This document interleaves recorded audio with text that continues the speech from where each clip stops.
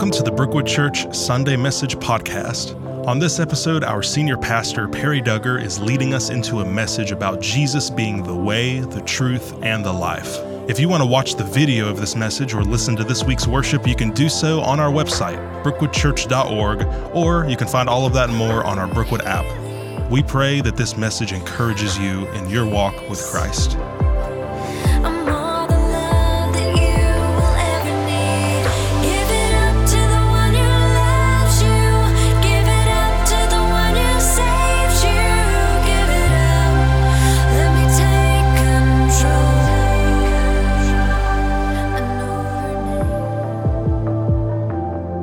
Continue our series, Who is Jesus? And in this series, if you're new to Brookwood, Jesus identifies himself in the book of John using several different metaphors or word pictures. He introduces himself 7 times using the personal name of God, the sacred name of God, which is translated in English, I am, before utilizing an image which reveals some aspect of his nature, his personhood, or his work.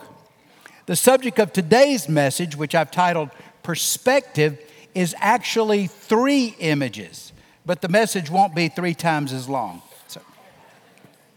But you're off tomorrow anyway, so take out your message guide. From John chapter 14, which is where we'll be focusing, but in verse 6, Jesus told him being Thomas, I am the way, the truth, and the life. A little background, the setting for this passage. John chapters 13 through 16 focuses on a certain chapter of Jesus' life. And he's with a group of people. What group? Disciples, and they're meeting in what place? Upper room. They were quiet this morning. Some of y'all need to come earlier. Where they would share the Passover meal before his arrest, his trial, and his crucifixion. The arrest would happen in just a few hours, sometime after midnight. Now, the particular passage is referred to as the farewell discourse. And it includes in particular chapter 13, verse 31 to chapter 16, verse 33. And this discourse, this conversation, was given by Jesus to prepare his disciples for his imminent and his tragic, shocking departure. Not only is he sort of helping them brace for what will soon happen, he's also beginning to try to prepare them for what will be not only their privilege, but also their responsibility to carry on his work. Now, after resurrection, Jesus remains on earth for how many days? 40 days. But then after that, he's gone. And so the work is left to them. But he's not leaving them alone. We'll touch that in a moment. But right now, turn to John chapter 14, verse 1. And in this book that's available here, it's on page 867. Don't let your hearts be troubled. Trust in God, trust also in me. There is more than enough room in my Father's home. If this were not so, what I have told you, that I'm going to prepare a place for you. When everything is ready, I will come and get you, so that you will always be with me where I am. And you know the way to where I am going. No, we don't know, Lord, Thomas said. We have no idea where you're going. So how can we know the way? Can you feel his question? Now, and then Jesus told him, I am the way, the truth, and the life. You see, Jesus had predicted his death, his imminent departure, following the triumphal entry into Jerusalem for Passover. But he did so in a veiled way. So if you read these passages, he appears to be saying he'll die, but we're reading it through eyes that have the information of what actually would happen. So on their side, it's not that clear. He talks about a seed must die to then yield way for a plant, and that he would soon depart, but to depart to where? And realize this, it was even less clear to people who had already made up their mind about who he was and what his role would be. They had already expected he was coming as a Messiah king who would rule on earth, who would drive out the Romans. So even when he said it, they couldn't understand it. Do any of you know someone who gets something in their head and they hold it so tenaciously that you can't change their mind? Do you want to point to someone?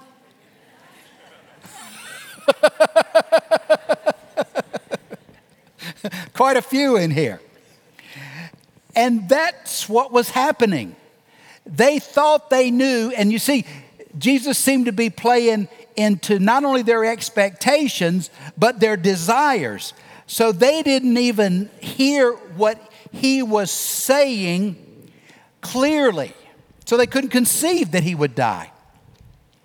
Even if they understood that Jesus would soon die, they had no understanding about how to follow him through death.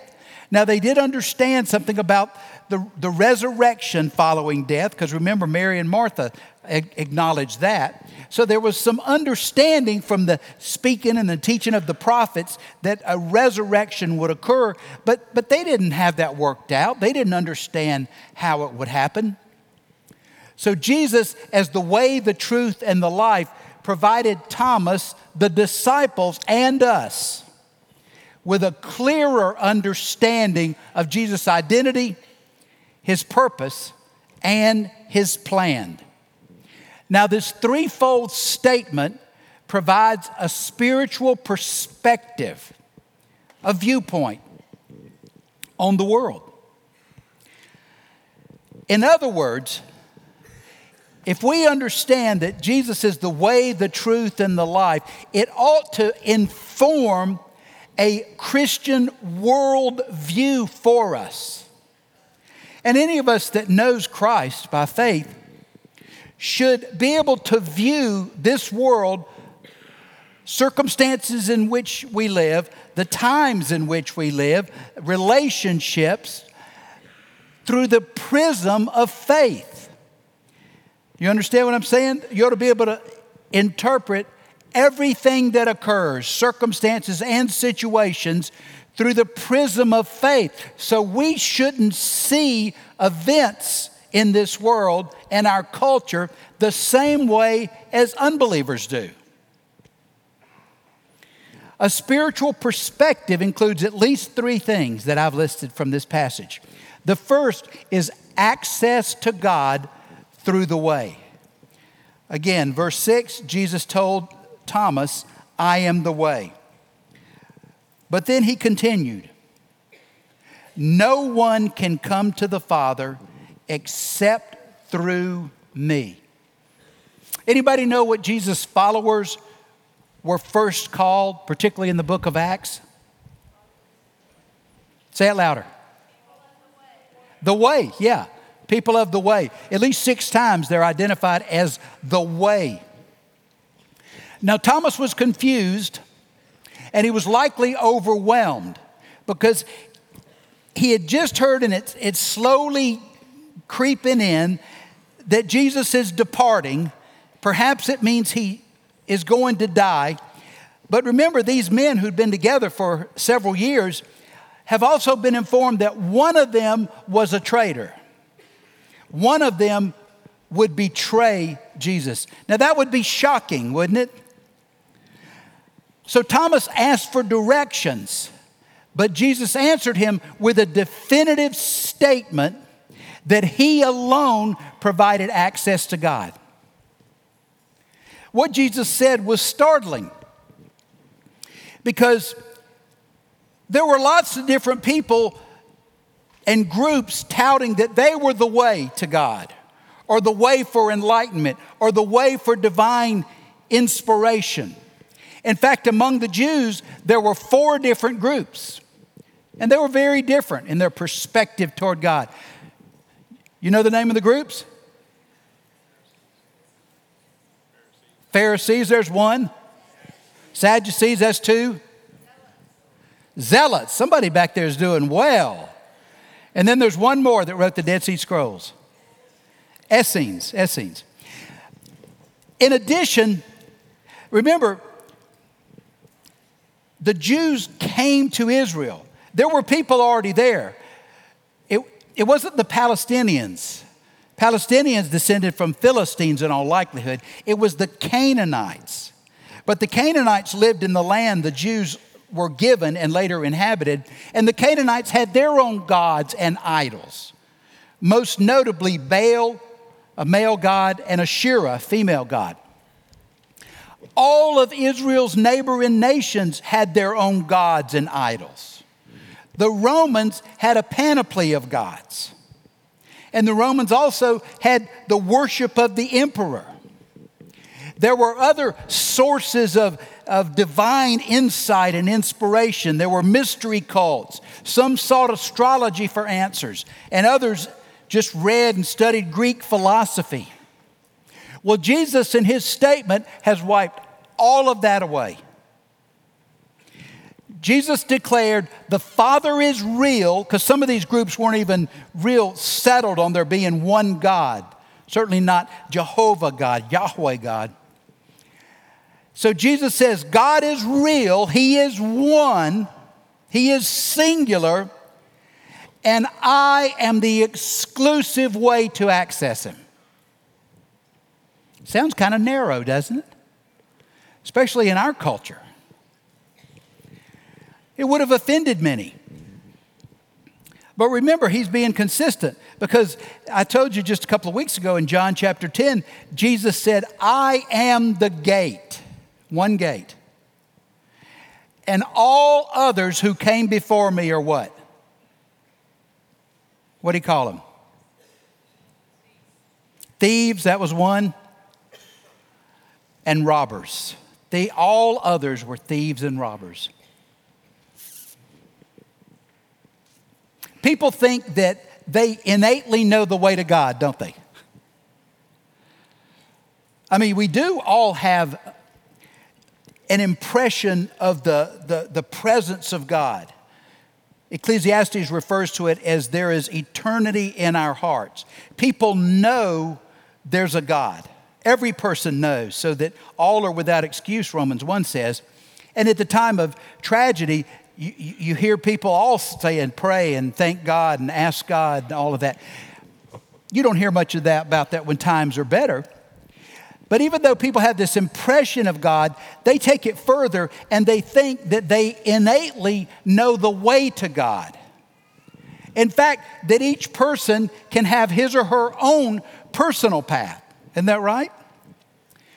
And they're offended if anyone says to them, you're not correct about God or access to God. Is that right? It's a right that I have to declare who God is and how to get to Him. Look at this. There's a path before each person that seems right.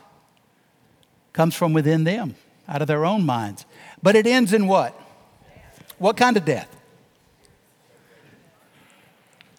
Spiritual death, but also physical death. First physical, then spiritual. They're already living in spiritual death, separation from God. See, many people think that all the world's religions lead to the same God who is merely called by different names. Haven't you heard that? It's all the same God. No, it isn't. It's not the same God. There's one true God, all others are false. There are many paths, but they all lead to destruction save one, the one that passes through Christ alone. Well, that sounds so narrow. It sounds narrow, doesn't it? You know, I'm about to offend some of y'all probably. But I I sort of like these in a devilish way. I sort of like these bumper stickers that say coexist. Y'all know those. You have one of those, Stu, on your car? Coexist. Doesn't that sound good? But I want to get a magic marker and just draw on there the ones on that little bumper sticker that hate each other, that are trying to kill each other, that will destroy each other. So they can't even coexist on your bumper sticker. Oh, you've been smoking something too much, but amen. Here's the thing. Truth, by definition, is always narrow. By definition, truth is narrow, it's singular, it's exclusive. And the Bible says that the way of salvation is a small path entered through a narrow gate, and there are just not many that find it. Matthew 7, 13 and 14. Now, Jesus said at John 3, and anyone who believes in God's Son has eternal life. And anyone who doesn't obey, because here's the point, and I'll get to this later. If you believe, you do obey. Those two are always connected. Do you know that? If you believe, you do obey. Because anyone who doesn't obey the Son will never experience eternal life, but remains under God's angry judgment. Look at this one too, Acts 4. There is salvation in no one else.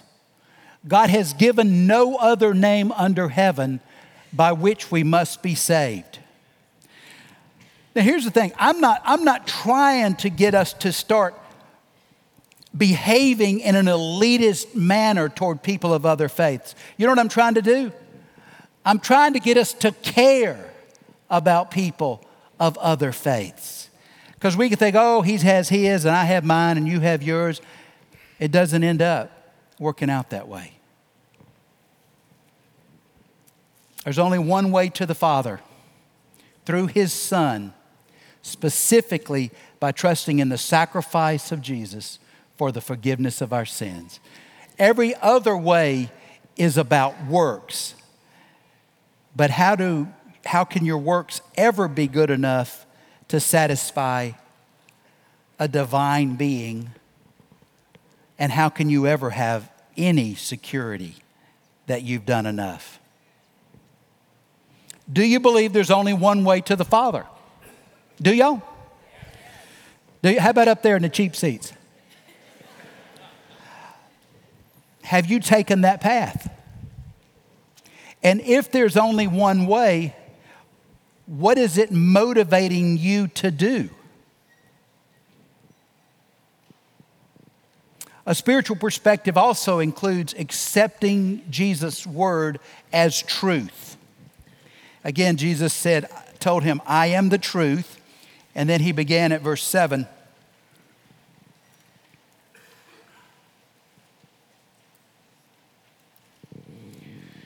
If you had really known me, you would know who my Father is. From now on, you do know him and have seen him. See, Jesus spoke the absolute truth about the identity, nature, character, plan, and purpose of the Father. And here's the thing. In our humanity, we don't have the capacity to comprehend God. We don't have the ability to understand him. We lack the ability to communicate with him or connect with him. Is that right? We can't know God unless he reveals himself to us in a way we can comprehend. Matthew 11. My Father has entrusted everything to me. No one truly knows the Son except the Father, and no one truly knows the Father except the Son, and those to whom the Son chooses to reveal him. So if you know God truly today, it's by revelation. God is who he reveals himself to be. He's not who we wish or prefer or suppose him to be. It's interesting to me how all this, the text world, which y'all know I don't have Facebook, I don't have any of those things. But sometimes now you can read them on something else. I do read sports, and there'll be all kinds of notes or news, and there'll be all these people commenting on. It's amazing the number of people who think they know God and they speak authoritatively about him and sound like idiots. And yet they declare authoritatively who God is and how he functions. Beware, beware, beware. God is who he says he is and who he has shown he is through his Son. Jesus personalized the Father. And he truthfully, faithfully, and fully disclosed the Father. That's why I really attempt to strain for us to accurately discern what the Scripture is saying, what Jesus is showing us. Because my opinions, and I tell y'all this, my opinions don't matter. It's only if I can accurately reflect what God's Word says that you should even pay any attention to it. Our culture has a claim on Jesus, they think, but they relegate Jesus to this religious function of forgiveness. And they make his words about any other matter a suggestion. Something for us to consider, but not the truthful commands of the Father.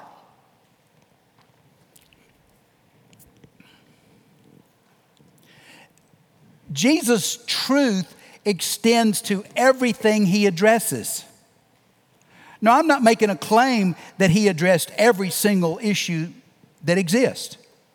Now, a lot of times, either directly or indirectly, he addressed most things. But where Jesus speaks, he determines right and wrong. He determines moral and immoral. He determines righteous and unrighteous. You willing to receive that? What about my opinion? John 8. Jesus said to the people who believed in him, "You are truly my disciples if you remain faithful to my teachings. And you will know the truth, and the truth will set you free." See, we have the wrong definition of freedom, don't we? We think freedom is the ability to do anything, anywhere, anytime, anyhow we want and suffer no negative consequences. Right? There is only freedom within restraint. Do you understand that? There's only freedom to love one woman in a marriage. You're completely free. I'm free to love my lovely wife. Completely free. Only in restraint. We're free to obey Christ. We're free to experience the peace and the security he provides. If any of you have ever lived in a time when you thought you were free, you had no restraints of parents, no restraints of children, no restraints of God, no restraints of the Bible, were you free? You thought you were briefly, and you ended up in a trap, didn't you?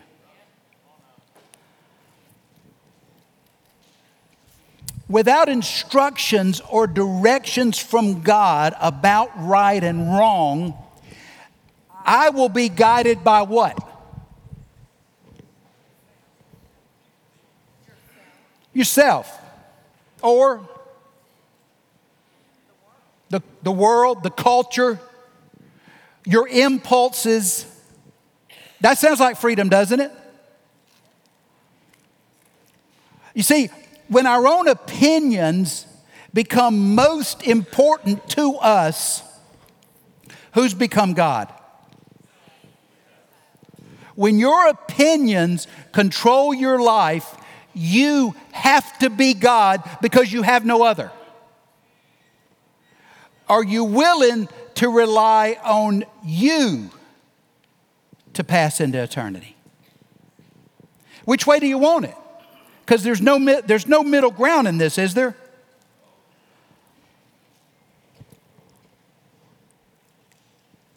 When Jesus left earth through the ascension, did that mean then that the disciples were on their own? Because realize this, they didn't have much Bible. You realize that, don't you? I mean, it's very doubtful they had copies of the Old Testament carrying around. These guys were fishermen and, maybe one of them had some affluence. Most of them were fairly poor or working class people. And there weren't a lot of texts that even existed. And they were held in the temples or the very wealthy or someone. And besides that, there's only 4 books that quote Jesus. Matthew, Mark, Luke, and John. Only 4. Well, how'd they know what to do? How'd they know? Holy Spirit. See, Jesus replaced himself with the Holy Spirit, which increased the immediacy and the intimacy of their and our insight into truth. Because you see, Jesus as a man was a man. He probably was not likely even as tall as me. Probably was a little slimmer. He didn't occupy that much space. He influenced those in his presence who could hear his voice. That was it. But look what he said in John 14. If you love me, obey my commandments. And I will ask the Father, and he will give you another advocate. What are some other words that you have for advocate? Comforter. Counselor. What do you have? Counselor. Another one. Encourager is also there. Some translations have helper, right? What did I miss? That's what she said, helper. That's right. It's the distance, but it could be the years too. Who will never leave you. Never leave you. He is the Holy Spirit who leads you into all truth. The world cannot receive him. Why can't they? Because they're not looking for him. And they don't want him. And they won't recognize him. But you know him.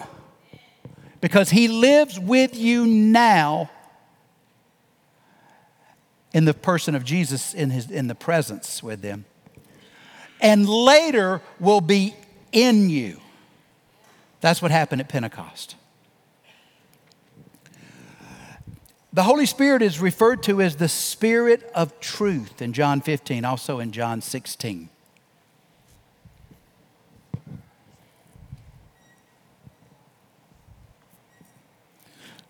With the Spirit living within you, you have everything Jesus has to offer you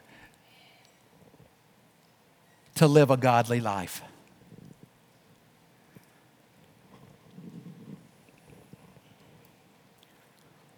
And the Spirit never leaves you. But I'll say this. The Spirit has a personality and an emotional nature. And so you can limit the Spirit's influence on you. What are the biblical words? You can grieve the Spirit. You can quench the Spirit. You can do both of those things. Quench is 1 Thessalonians, grieve I think is Ephesians 4. You can deliberately sin. You can distance yourself from what the Scripture tells you, what the Spirit's telling you. You can grieve. You can limit the Spirit. Or you can walk with the Spirit and keep in step with the Spirit. Are Jesus' words, here's a question, from the Bible or inspired by the Spirit, which include the writings of Paul, Peter, and the others, are they truth to you?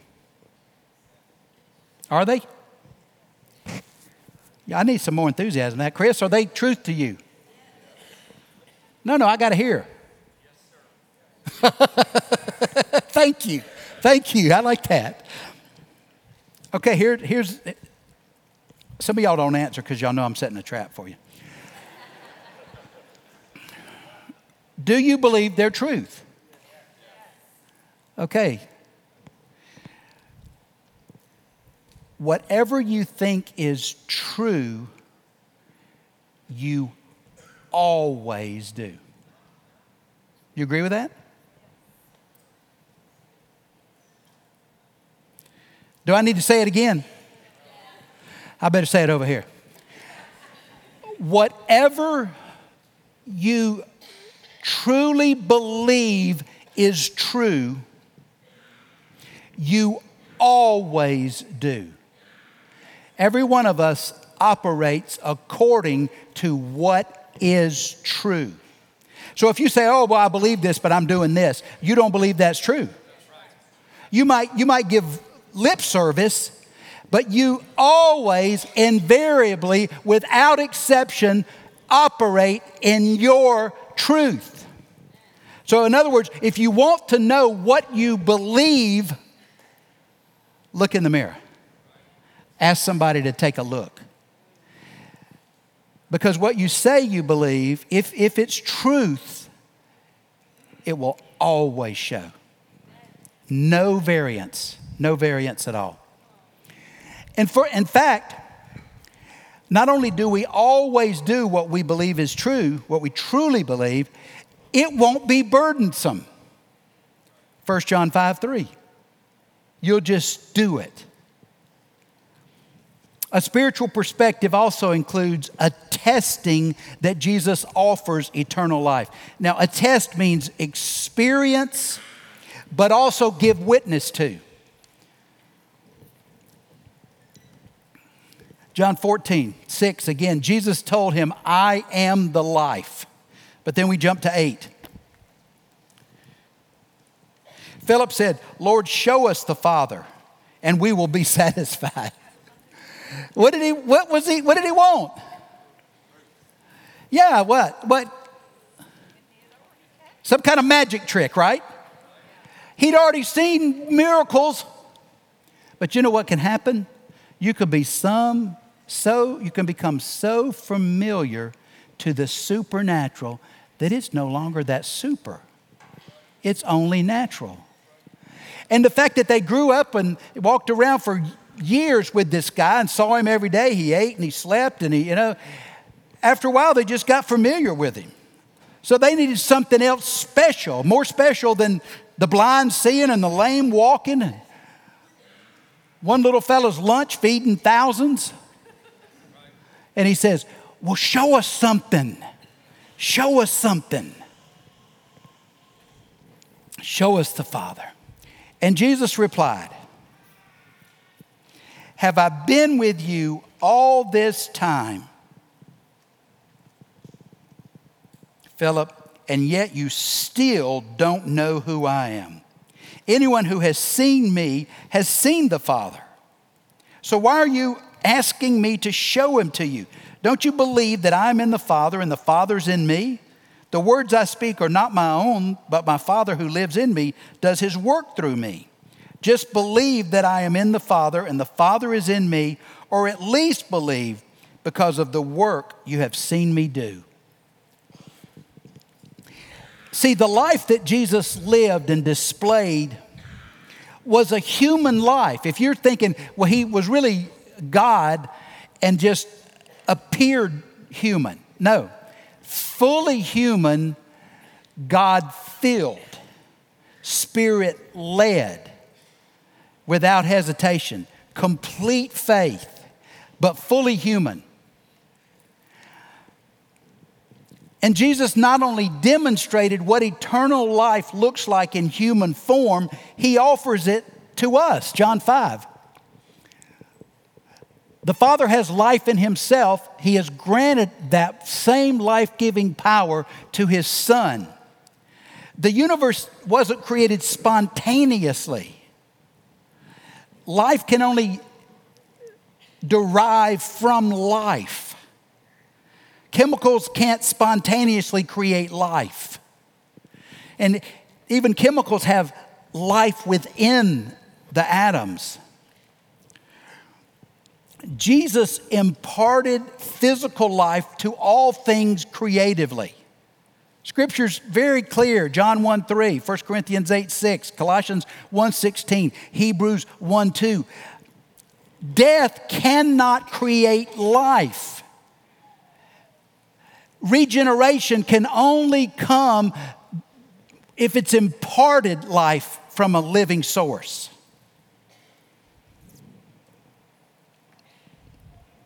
So Jesus, it says, spoke life into being, the Logos. And then through the Spirit, he imparts spiritual life, eternal life to all who believe through being born again. And so this unending eternal life that he offers to us means to be filled and led by the Holy Spirit. And I think that Jesus on earth, particularly in these latter days of his earthly ministry, desired for people to recognize the distinct difference between ordinary physical life and eternal spiritual life. We've got it confused kind of, so we've sort of said, well, if you go to church, you have eternal life. But that's not what he's saying. You can have physical life and go to church sometimes and even live pretty morally. That's not the same as eternal spiritual life. And when he says, I am the life, what he's doing is he's inviting you to compare yourself with him. Jesus showed his desire for people to understand the nature of eternal life because he referred to it several times among these names in this series that I'm using now. Because he said in John 6, I'm the bread of life.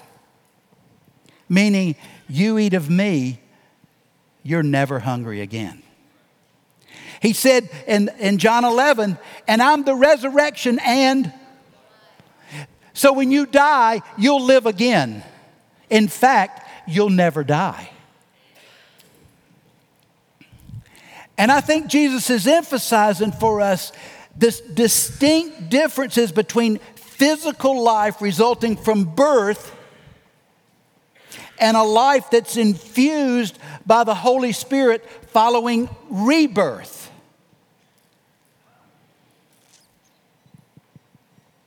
Do you know what I'm talking about? Do you? Have you received eternal life? That's the pivotal issue. And that means, have you been born again? And how does this spiritual eternal life differ from your physical life? Could you list the way they're different? They're not the same, are they? And you can be well-meaning and even be interested in God and His Word and all, but you must be born again. Because only the eternal life passes through to heaven. Jesus is the way who leads us to the Father. He's the truth who tells us what is real. He's the life who shows us how to live. Have you reached the Father? Received the truth? Experienced the life that Jesus offers? You can.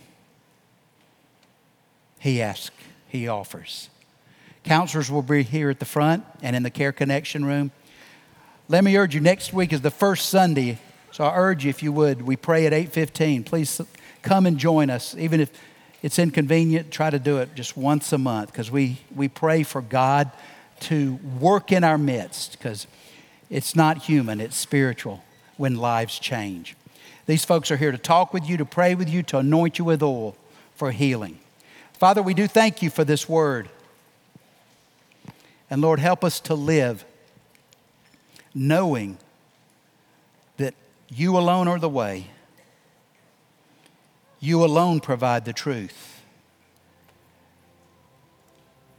And only you can impart everlasting life. In Christ's name we pray. Amen. Thank you for coming. Have a nice weekend. Here at Brookwood Church, our desire is to assist you in pursuing a relationship with Jesus so that you can experience transformed life. One of the ways that you can do that is by getting connected here at Brookwood. If you would like to know more about the many ways that you can connect with other Christians, or if you just have questions about who we are, you can email us at connections@brookwoodchurch.org or call us at 864-688-8326. You can also find our past messages on our website or on our Brookwood app. Thank you so much for listening, and have a blessed day.